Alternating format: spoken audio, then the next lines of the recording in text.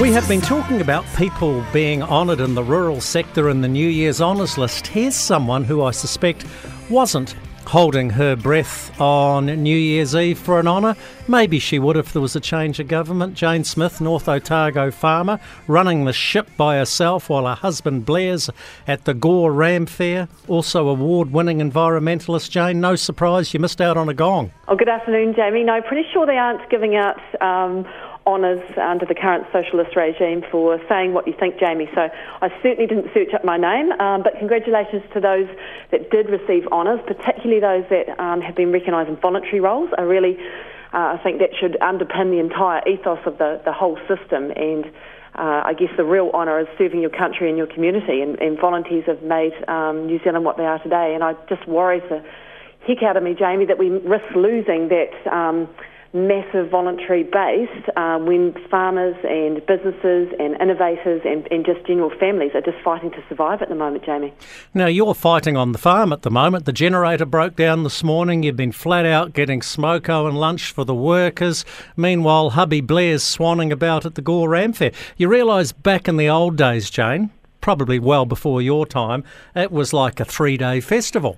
Yes, well, I'm certainly glad it isn't, Jamie, because he can't have his snout in a trough for too long, or we could put him in as an industry director. But certainly the Parendale Oh, you are so cutting. The Parendale side of things is still very strong down there, Jamie, so I'm interested. It's been a good showcase of good genetics, Jamie. I'm going to be talking to Simon Eddington, an old Lincoln mate of mine, a wee bit later in the show. He's down there as well. And hopefully up next, Bryce McKenzie. And we're only speaking to Bryce. We were going to be speaking to Bryce and Laurie Patterson, but Laurie's at the Gore Ram Fair as well. Everyone should be there. But the interesting comment that Simon made when he sent me a text about what we're going to talk about, he was talking about the growing demand for Wiltshires, self-shedding sheep.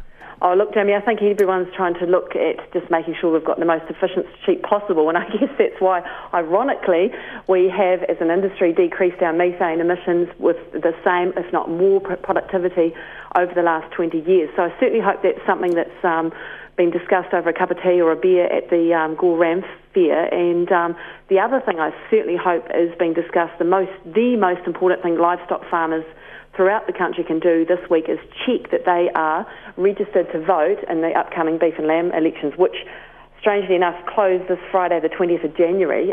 So if you aren't registered, you need to get registered. Now, don't assume just because you pay towards the $335 million levy fund that you are registered. There's been a number of farmers that have been shocked to find that they aren't registered. So you literally only have 2 or 3 days to do so. And I'm a bit disappointed that beef and lamb haven't been promoting this more, because we really need to have some pretty structured change in that regard, Jamie. I've often talked about having an autopsy of advocacy and a refresh. So there are some number of changes that have been put forward via farmer remits. So it's not just those 2 areas that have directors up for change, but it is the farmer remits that are important. So this is our chance, guys, because, gosh, when we see what's happened over the last 2.5 to 3 years, and the methane taxation through He-Waka Ikinoa is just a symptom of the bigger problem in terms of SNAs, winter grazing rules. These are just a Trojan horse for centralised control, and we actually need not just to be around the table, but to actually be fighting in our corner, Jamie. Well, Jane, you've been an outspoken critic of some members of Beef and Lamb New Zealand and Dairy NZ for that matter.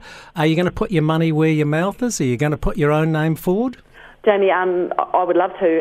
My directorship area isn't up for grabs this year, and I think it's really important that we all do. But I think I guess the frustrating thing is over the last 2.5 years there's been a lot of offers in trying to work alongside our beef and lamb directors, but there has been a continuation of circling the wagons, and I have no doubt that these people go into those roles for the right reasons, but a fellow farmer said the other day there's been a lot of Labrador syndrome go on, and that is when some of our advocates believe that they've done a good job if they get a pat on the head and a belly rub from the PM and the government, and that's not the case. This is serious. We are potentially going to be losing 1 million stock units a year from 2030, and this is our communities. And I guess, it's wider than that. It's our food production at risk and our food prices, and it's going to hurt every single New Zealander. And we've seen that already, and that's why probably the egg scenario has almost played into our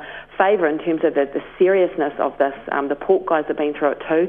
Next cab off the rank will be fresh produce and lamb and beef, Jamie, have no doubt about it. So this is a chance to have our say, guys. So and voter turnout in the past has been very, very poor. So we've got a couple of big changes. This is the beef and lamb elections and also our general elections coming up as well, Jamie. So excited about 2023. Well, it's going to be a very interesting year. It's a seminal year, really, for farming.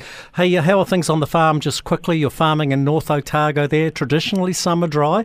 We know at the bottom end of the South Island's getting pretty dry. How are you faring, just quickly? Certainly is getting dry in North Otago, Jamie, but that's how we roll. But our hill block is holding on there, but certainly the lower land farmers are irrigating, but stock look great, and they're all coming off really well, and let's just hope for a stabilisation in prices, Jamie. Well, good luck selling your Perrindales today at the Gore Ram Fair. Great to chat on the country, Jane Smith. Thanks, Jamie.